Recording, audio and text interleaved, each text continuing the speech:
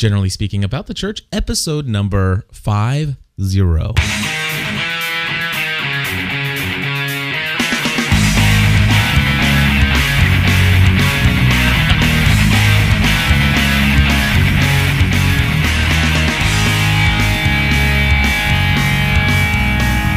Hello, everybody, and welcome back to another episode, the 50th.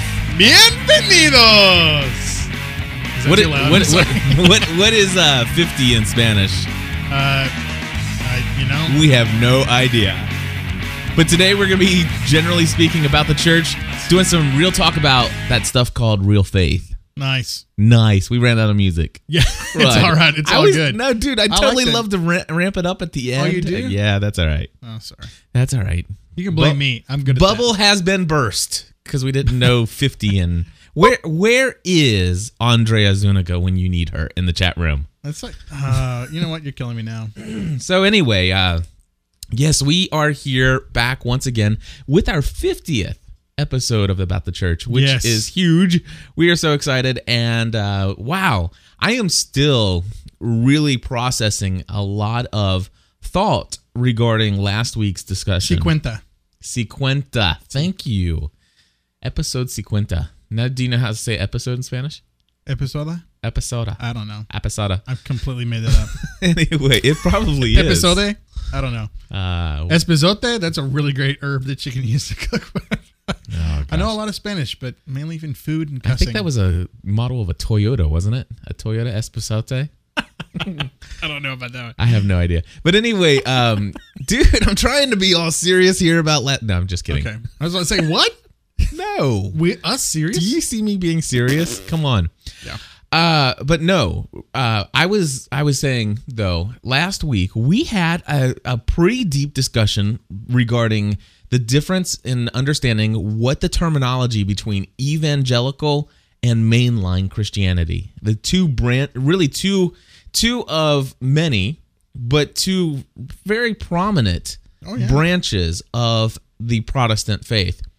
And of course, you know, as much as DG loves to wear labels, you know, oh gosh, not, you know, the thing is where is our heritage? And I loved that when Professor Allen last week left his voicemail, he really honed in on that. It's like, listen, this isn't a label to put on yourself, because we cannot be defined by what other people have been. Correct. You know, it's just not possible. We are individual human beings. We may associate ourselves with certain philosophy, certain theology, but that does not define who we are. In fact, and I think in some cases, you know, while you and I have two different Protestant heritages, and we'll talk about Protestant today. Oh, okay. But even though we have two different Protestant heritages that have some very real differences in the way that they approach and think about things, we both, I think, would agree that we have been influenced by the other. Yeah. I mean, to a very large degree. We've been exposed to it. You had mentioned that while you were in a United Methodist mainline denomination, which is a member of the mainline branch or whatever. Yeah, apparently, that's right. So we're part of that organization. Whatever that organization was, the one of those councils. But anyway, or at least they subscribe to the council or whatever. Yeah. I don't know. I don't even know that part. But anyway, you had mentioned that you were very much influenced by the Baptist and the Catholic overwhelming influence down there. I don't know about influence, but yeah, I mean, it was definitely a prominent kind of way of thinking. So I guess it would be influenced. That's what I mean when I say influence. I don't mean like you personally, like, hey, come here, let's talk to you about this. Yeah. No, not that kind of. Just like overall, just living, you know, picking up things here and there, hearing things. Culture, yeah, that's what I mean. Yeah. I agree. So anyway, I just really been fascinated by thinking through some of those things, and it's just been very fun. And I think it's cool that you're wrestling through that stuff. I really do. I think it's awesome. Yeah, I for me, it and really I get to is. join you in your wrestling, which is even more fun, so. So anyway, I want to be able to explore my faith and explore, what it is that I've always just allowed people to say. And so I came up with some show notes, but we don't have to cover them all. But I did want to toss out some other terminology. Okay. And I looked some things up in Wikipedia. And what I can do is I can make all the show notes that I have available here that people in the chat room are even looking at right now. Cool. I'll make a link to them. I'll copy it as an HTML document, put it out there, and put a link into the show notes. I'm blown away that you're adding that much more depth to what you have to do every week for this podcast. To me, that really just say, hey, I'm putting an investment in this because everyone's going to come here and expect that. And if you haven't done it that day, you're going to be feeling really guilty and everything else like that. So yeah, I want to give you permission that if you don't have time to do this, no one's going to be mad at you. It's not that difficult to do. And so, and it really, honestly, there's been enough feedback that says, I am very glad that you're talking about these things. Yeah, definitely. And I think it's great to investigate and really understand what people mean. We have some voice feedback we'll play later and stuff. So, and I think other people are interested. And you know what? Definitely. You can go in and you can type in Protestantism, I think. Anyway, you can look that up, and there's just tons and tons of Wikipedia stuff, and sometimes it's so overwhelming. And so I went ahead and did a lot of that, and I just pulled out the stuff that I think pretty much summed up and answered some of my questions. Cool. So the first one here is, let's talk about Protestantism. Protestantism. Yes, Protestantism. Anyway, here's what it says in Wikipedia. I love this. It says it refers to the forms of Christian faith and practice that originated in the 16th century, the Protestant Reformation. Can I just say that this is big stuff? This first statement. I love that everything that we fight, argue tooth and nail about originated only in the 16th century. Yeah, exactly. That it's like we hold fast to these truths. And we will to be self-evident. Wait a second, wrong article. but I mean, we're willing to fight tooth and nail, and this stuff is relatively new. Some of it, yeah. Some of the things that we just so hold fast to. Anyway, Protestant doctrine, also known in the continental European tradition as evangelical doctrine. So here we have some cross-pollination of some different terminology.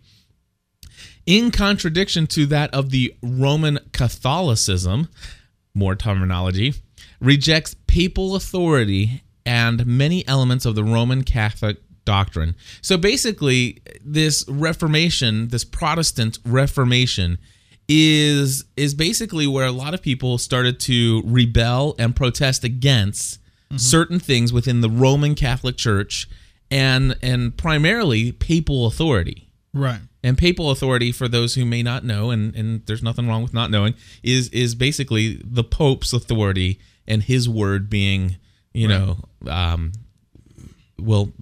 very much. Well, actually, it says in the next one. It says it typically holds that Scripture, rather than tradition or ecclesiastic interpretation of Scripture, or the Pope's interpretation, or the churches, right. The Holy Roman Catholic Church, it says that Protestants typically believe and hold to that Scripture is the only source of revealed truth, and also that salvation is the result of God's grace alone, not by works.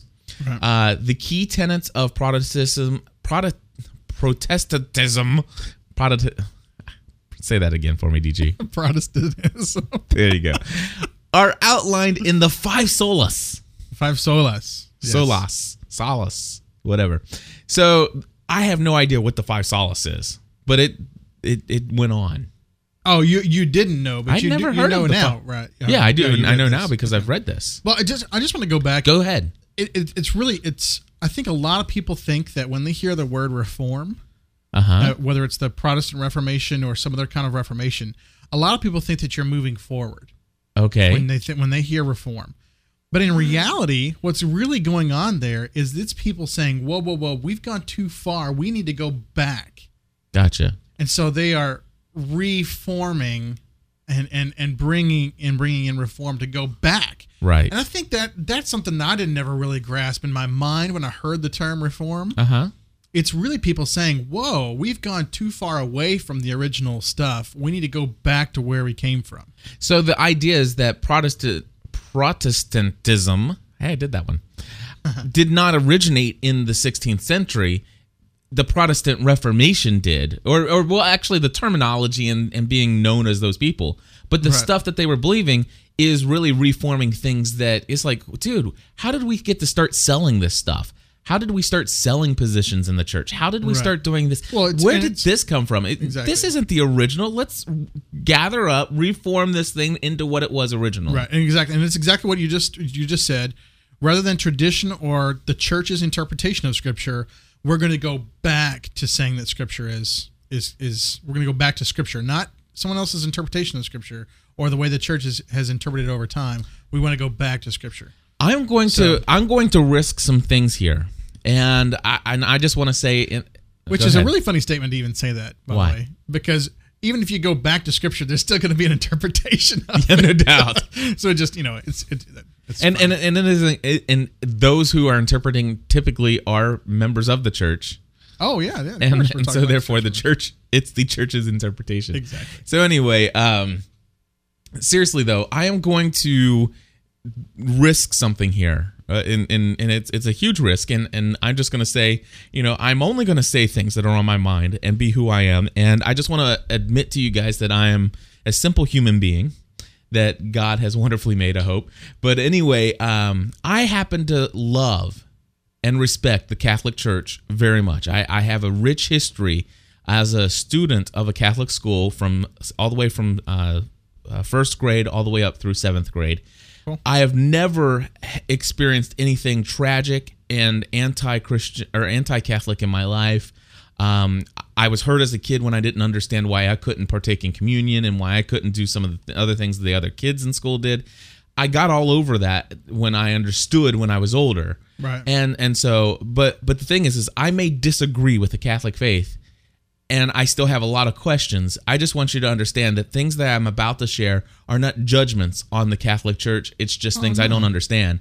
But one of the things, when it comes down to it, is, and the reason why I say that is because a lot of our listeners learned about us through SQPN, which is Father Roderick and a lot of the other, and Greg and Jennifer Willits. These are a bunch of Catholic podcasts associated together as a network. Cool. And so a lot of our listeners, including Richard, found out about us through through SQPN. But anyway, the thing is that I listen to Father Roderick on a daily basis. He does a show called The Daily Breakfast. Mm-hmm. He does the same kind of stuff that I'm doing here, which is sharing life, sharing passions, whether it be technology, geekery, and all this other stuff, or television shows and video games. But he always brings up in his Daily Breakfast a segment called the Peculiar Catholics or something, or the Peculiar Bunch, where he's always willing to answer all the questions you were afraid to ask about the Catholic faith. And so he always has a segment like that, and I listen to it intently all the time because I love hearing what they believe. Sure. And so a couple of things that strike me is the fact that the Roman Catholic Church, as I understand it, qualifier there, as I understand it, does very much not just, I mean, they believe in the Scripture as revealed truth, but they also hang a lot of what they believe based upon the Pope and church tradition. Yeah. What the early church fathers had written. Right. And so much to where those are seen in from what I understand, are seen as equal to.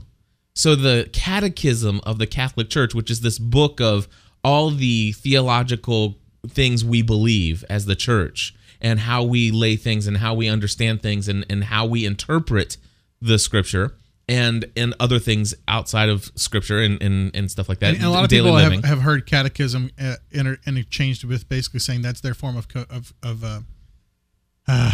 not golly, I can't believe I forgot this, of confirmation.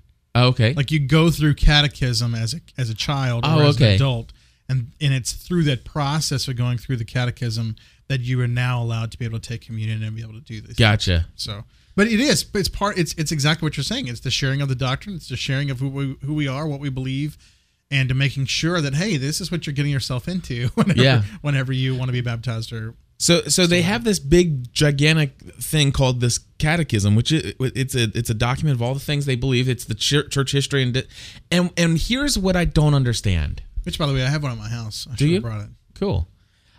Here's what I don't understand, and I question just because I'm ignorant and of the tradition and stuff like that, and I don't understand how it works, but. The way I understand it is the Catholic Church believes that, well, the Pope and the church fathers and the church leaders, they are able, God reveals to them truth, and they are able to discern what is right, what is wrong, or whatever, and they lay it down, they write it down, and we follow it. And I recall specifically Father Roderick talking about early days in his priestly duties where I guess a mother had lost a child. Okay. A mother had lost a child, and the child had died before it had been baptized. Okay. And the Catholic Church, from what I understand, is I'm just instead of saying for what I understand, everything here I say from this point forward is from what I understand. I could be wrong. So rather than having to say that all the time, but the Catholic Church believes that. You must be buried in a sacred land or a Catholic burial ground or a Catholic what do you call those? Cemetery. Okay, they would much prefer that be the place you're buried. It's what they require. And the church, he said, the catechism of the church at the time stated that this mother could not bury her child inside this Catholic cemetery because the child was not baptized. And it's been so long since I've heard this, but there was question in this mother's mind: did my child go to heaven? And it would seem that the Catholic tradition was saying, well, you didn't do this, and this, and so because of that, we can't say that, we can't confirm that your child is in heaven. And because of that, we can't bring your child into this cemetery. Now, that was the church tradition. That was the revelation of the Pope or the church leaders and stuff. And since then,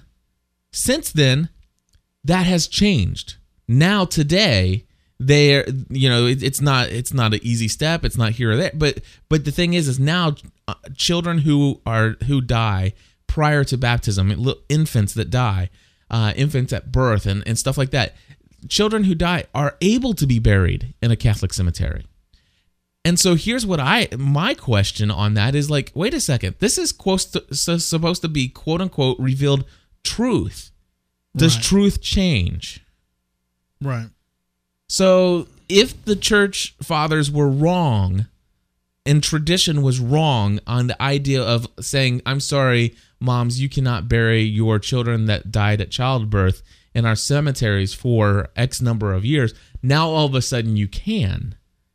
That just seems weird. I'm not judging the church. I don't understand it. Sure. So, and it's this kind of the same I see the same kind of question coming up when when you're not supposed to be eating the meat that's been sacrificed to idols, and yet here's God saying, "Oh, you know what? I want you to be able to develop a relationship with those Gentiles. I want you to eat that meat." Right. What? What's going on here, God? But that was supposed to be a truth. Exactly. So I think there is room for a movement, but it's a real slippery slope, ground that you're having to go through. And a lot of the stuff is, and I think that there has to be some interpretation, because there was no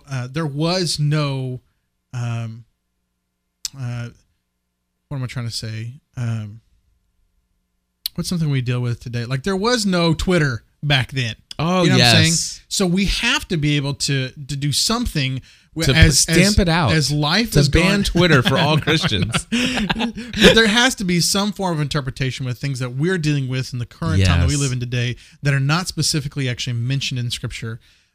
and how do we deal with those issues? So I don't think it's necessarily a bad thing. I think it started out as a good thing, but I think that just like what they're saying within the Reformation, at least the Protestant Reformation, is you've gone too far in all your interpretations. You need to come back, and I think that's what Christ was saying to the Jewish people at the time. Right. You've written 7 billion different ways of understanding what it means to take a break on the Sabbath. Yes. You can't take so many steps. And he's basically saying, well, let me clarify it for you. I'm going to sum it all up into one statement. Love God with everything, all that you are, and love your neighbor as yourself. I mean, this is so I saw Christ as bringing reformation. Exactly. So anyway, it's a huge challenge. I mean, it's a huge discussion we're having. And please understand, folks, that I am literally processing what I'm saying or thinking as I'm saying this stuff. Sure. And so now that I think about it, it's like, it's not like the Catholic Church is saying that the catechism is infallible and it is what is the word that we often say for the Bible? The end all be all? No, the absolute truth? No, the inerrant truth. An inerrancy. Yes. Yeah, inerrant. So it's not without fallibility. It is interpretations by people. Right. And so I guess sometimes I get confused, and I think that maybe some people say, well, the Pope is the person who hands down and decides ultimately in the end what is and what is not truth. And I don't know if that's true, and if they really believe that, or if that's something that I've just heard. All the more reason why we need some callers to tell us, a little bit more about what, if you're Roman Catholic, give us a call. Let us know. Tell us what your understanding is of the authority and the power of the Pope. What's the phone number, by the way, if they wanted to call? Do you know? If I was going to call in, I would call 859-795-4067. And I'm sure that they probably even have that already put into their speed dial now. Oh, yeah, that'd be awesome. So that's awesome. But, it's seriously, we need that. We're wrestling with it, and we need some other opinions in this. So please give us a call in. Or go to the chat room later on, or something else like that. If you are Roman Catholic, we would love to have the help. I mean, now in all fairness, I want to say that I came from the Nazarene Church. Okay. And in the other room, I have this little book. It's my little black book. It's called The Manual. The Manual. It's called The Manual, and the manual was in your glove compartment. Whenever you bought your car? You can put it in the glove compartment. It's basically it is the catechism of the Nazarene Church. Right. We have it. It's called the Book of Discipline for the Methodist Church. It's the same darn thing. Basically, it's what do we believe as a church? There is our theology. We believe in God the Father, Jesus Christ His Son, the Holy Spirit. We believe this. We believe the Bible. We believe this. Right. And then there are, quote unquote, these are not written in stone. But as a church, as the General Assembly of the Nazarene Church, these are, and I wish I had the book in front of me right now because I'd tell you exactly what they call them. Let me go get it. But these are the things that we suggest for holy living, such as you don't smoke, you don't traffic tobacco, you don't go swimming in public, you don't dance in public. There are all these things that you do and do not do. The rule. I think they call them rules for holy living. And these are and what's really odd is when you become a member of the Nazarene Church, supposedly you're supposed to agree to live according to all of those rules. Even if you don't agree with them all, you agree that this is what the Nazarene Church says, and this is what you're agreeing to. And holiness unto the Lord is their watchword and song. Oh, yeah. Holiness unto the Lord as they're moving along. Wow, okay, all right. Have you ever heard that song? I don't think so. I thought it was a Wesleyan song. It might be. He wrote like 5 billion. I know. His brother did anyway, Charles. They both did. Did John write some too? I didn't know that. Anyway, so what I'm saying though is the same thing in the Methodist Church. I mean, we have the general rules, and then we just it is things like that. We basically say we believe that gambling is very detrimental to a person's life and can be a huge addiction, and we completely disagree with it, and we have the same things with alcohol and smoking and things like that. But we're not going to force somebody to say if you join this, then you will stop those things. what we're saying is we completely disagree with those things. Right. And we really believe that it would be better for you as well as the world if those things were not there. Exactly. And the other thing is that how I compare that to the Catechism of the Church and the traditions of the Church Fathers and the Holy Roman Catholic Church is because I don't know about your Book of Disciplines, but with the Nazarene Manual, they very much did come every 4 years and reevaluate and say, you know what, somebody suggested that maybe this should be changed. Maybe it's not absolutely going to send the entire culture to hell if we were to sell tobacco products. Or whatever. And so they have at times changed wording, completely removed sections out of that portion. Right. But here's the thing. And we do the same thing. We meet every 4 years at General Conference. That's what it's called, General Conference. And everyone from all over the world, if you have United Methodist, not Free Methodist, not Methodist, but United Methodist, then you will be represented from all over the world at one location. And then they prayerfully discern, should we take out this sentence? Should we add a word in this sentence? I mean, it is really, really just same thing. Nitty gritty. How do we? And you have to. The conference has to say. We, as this conference, say the Kentucky Conference, want to say we want to change this sentence to be this, and that goes before the entire group, and they have to say, do we want to do that? So it's a huge political process, right? Massive political process that goes on during each one of those. But I mean, it's just the way that we have governed ourselves. Yeah, basically. The only thing is, and again, but there is a part of. I'm sorry. No, you're fine. But there is a part of that we say can't touch.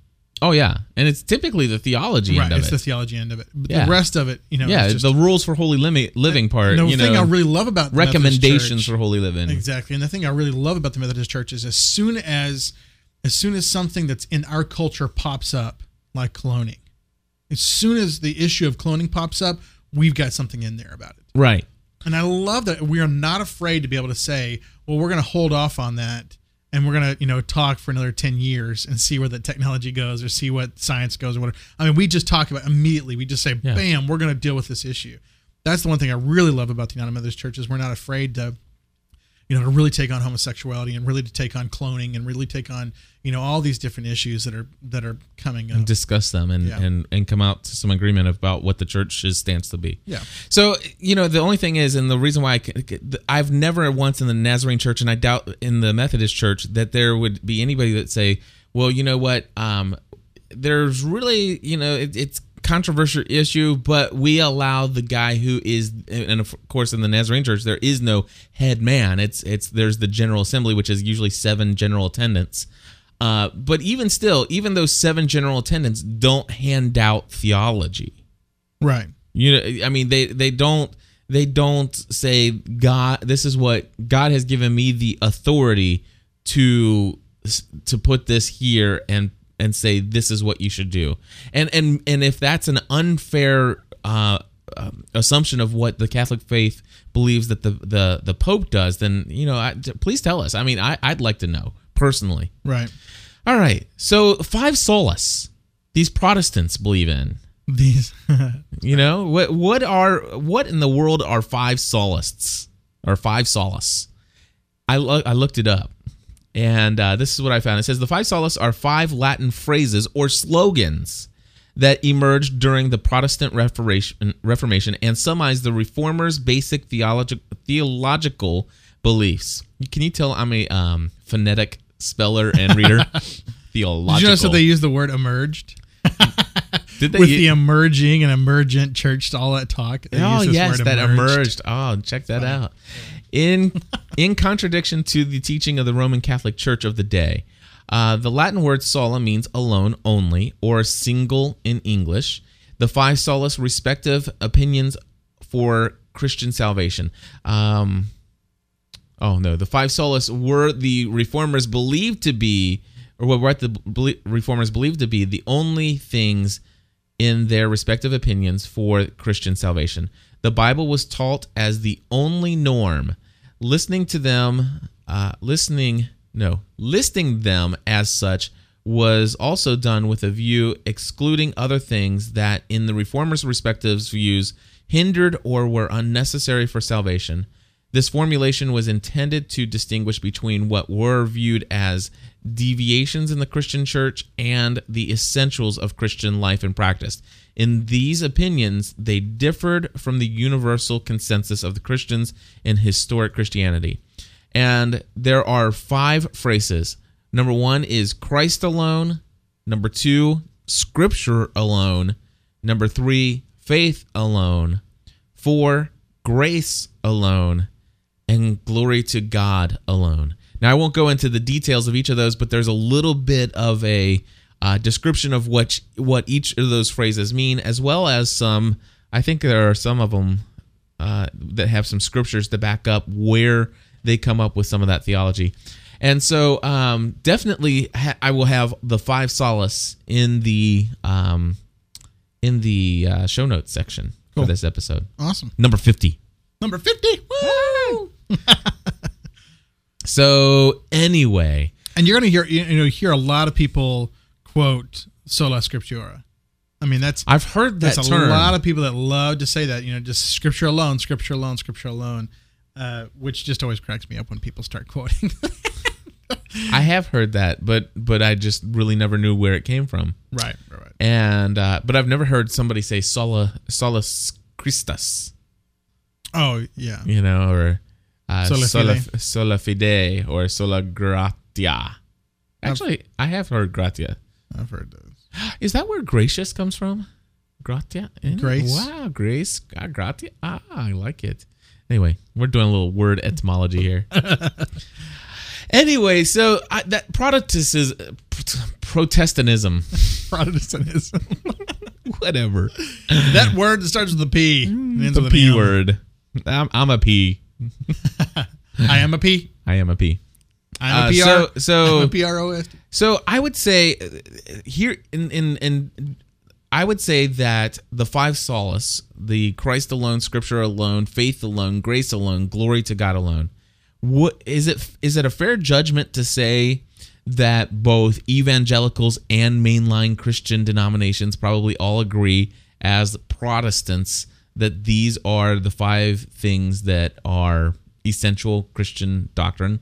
Right. I mean, they would just basically say, these should be the most important aspects, or at least the basis of essential Christian doctrine. Right. And of course, another word that we'll go into is we'll scroll down the list about halfway. Orthodox. Okay. That is a term that I hear so much. Really? You hear Orthodox a lot? I hear, oh yeah. I guess there's Jews, and then there are Orthodox Jews. Oh, well, that's true. Yeah. And then there is the Orthodox Church, the Orthodox, and the Greek Orthodox Church. Yes, Greek and I have no idea what that is. Do you? Yeah. All right, tell me what the Greek Orthodox Church is. Well, the Greek Orthodox were the first ones to split from the Roman Catholic. So were they the first Protestants? No. Okay. No. Before the 16th century? Mm-hmm. Yeah. Okay. They basically they really got into basically having a lot of icons in their worship services. Okay. And the Roman Catholics said, you went too far.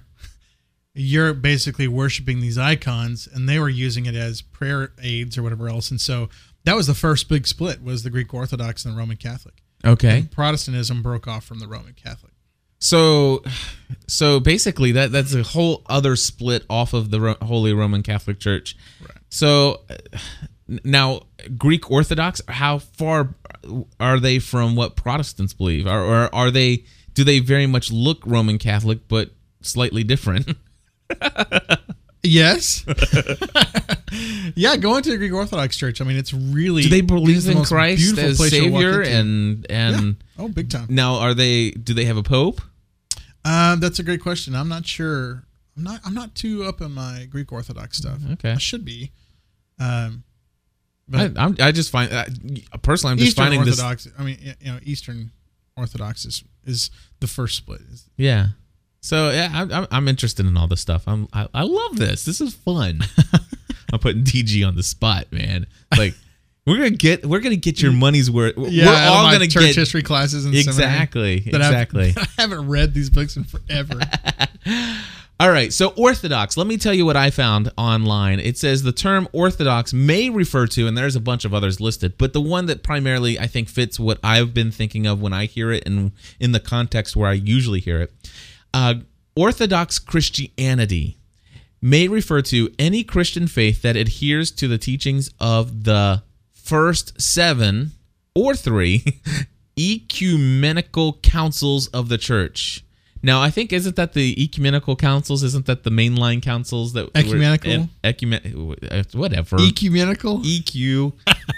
Ecumenical. We're gonna mess with the equalizer here. Yes, the ecumenical.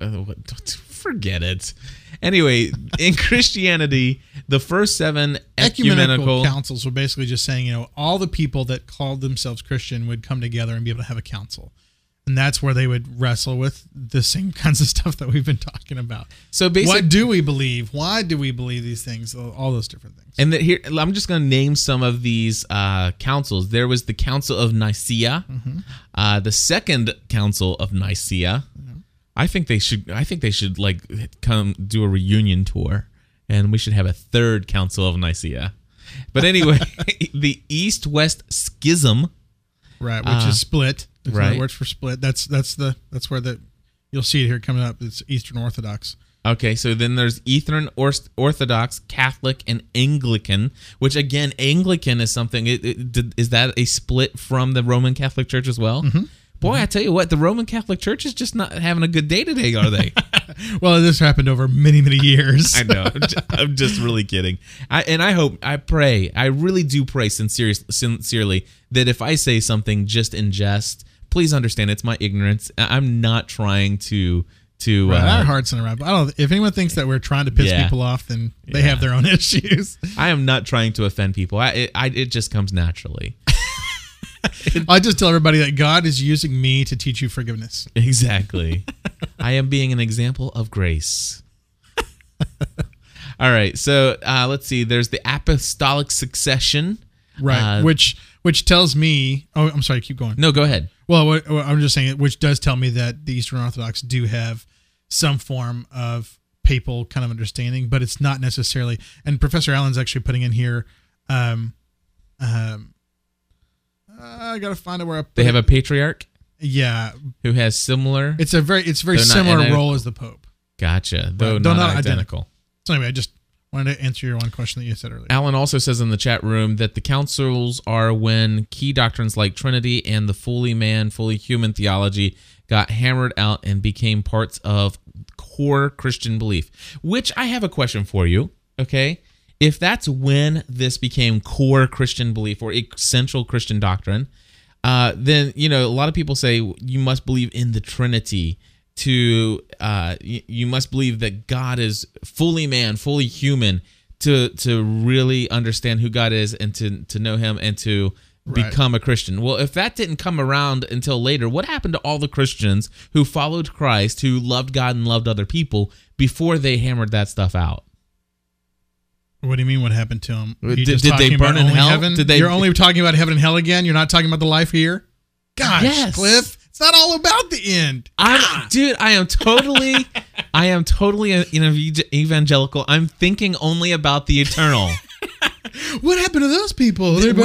Dude, don't you listen to the Stephen Curtis Chapman? We're not home yet. We're on a mission. Oh. Dun dun dun dun dun dun dun dun dun dun. Did he have that music in one of his songs?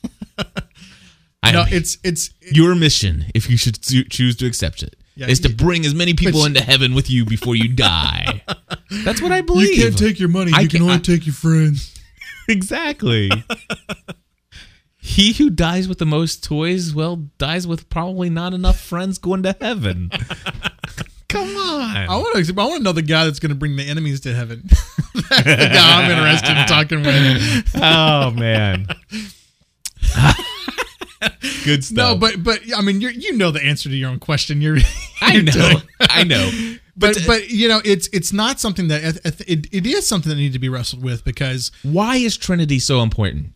Can I ask that? Is that a safe question to ask without being a heretic? Well, no, I think that, of course. No, it's not. No, I'm going to hell because I asked the question. You didn't let me finish. I meant my no meant yes. My yes meant no, and my maybe meant I don't know. What is? What is? We're talking about words today. No, it has to be wrestled with. It has to be wrestled with because people ask the question all the time. If Creator Covenant God, which is the God of the Old Testament, is the same God that Jesus claimed to be, I don't understand that stuff. How can that be the same God? And then Christ says, I'm going to give you my spirit that will, and so here we have the Holy Spirit. And so people had to wrestle with it. They had to be able to knock that out and to have an understanding of who is God, how does God reveal him or herself or itself to humanity? How does this happen? What happens with this stuff, and how did God do it through what everyone has called the Bible?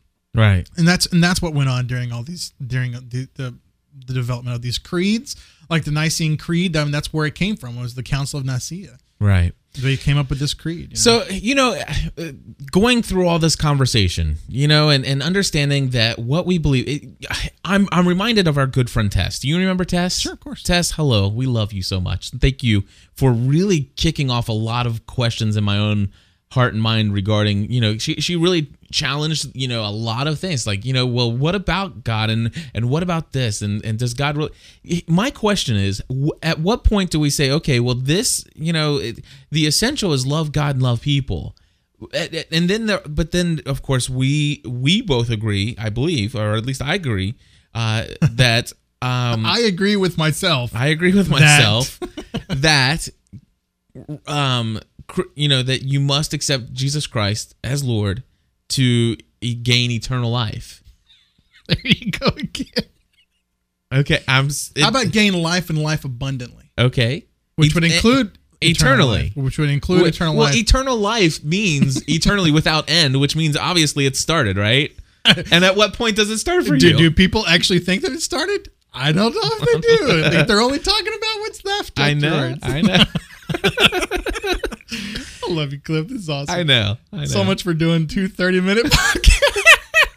I'll tell you what, we are at 41 minutes. Let's go ahead and wrap up the discussion here. Don't worry, we're not going to lose. Yeah, we're coming back. Yeah, we're not going to lose the enthusiasm and exactly where we're at.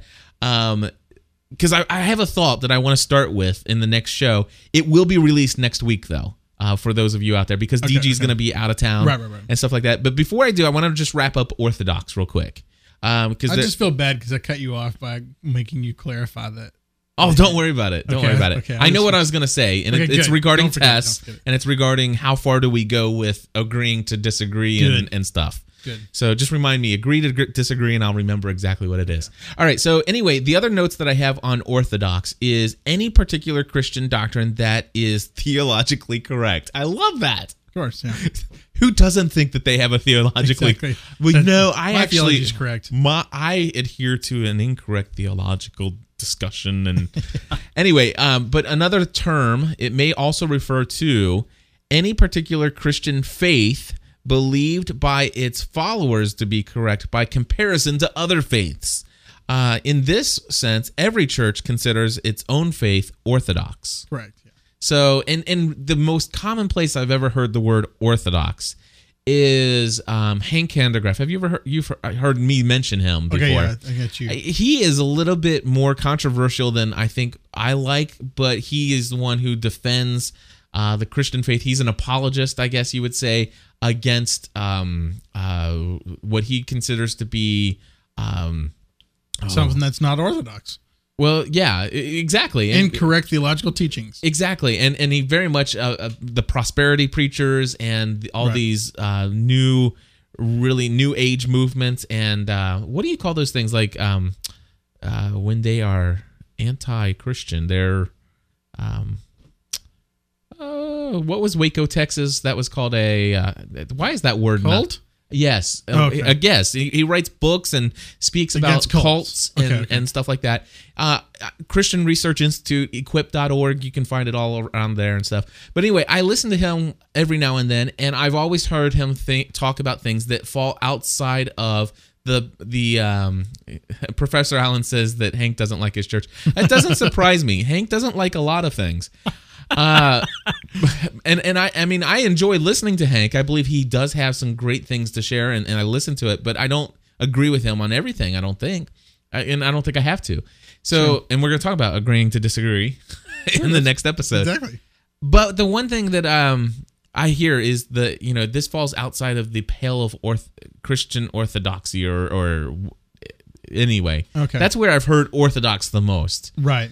And so, basically, if I'm not mistaken, it's like, what is in the context that I hear orthodox the most, I usually hear it in conversations where people are talking about, agreed upon, at least what I currently, with a lot of other people, agree upon as being essential Christian doctrine.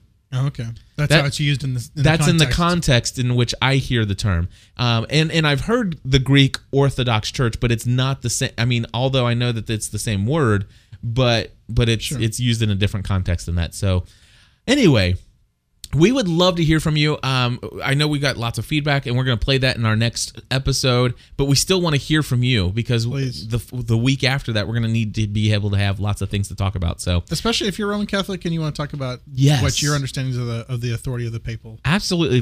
Just because we got two hard-headed, Speak for yourself, my friend. Okay, you're not hard-headed. Actually, I'm definitely not hard-headed right around my cheek area. All right, so we'll be back next week, folks. Thank you for joining us.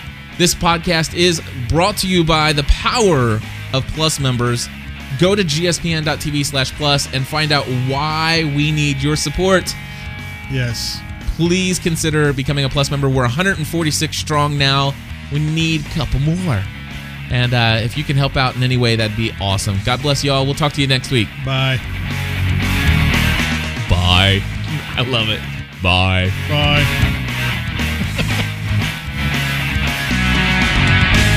There, I got to ramp it up at the end.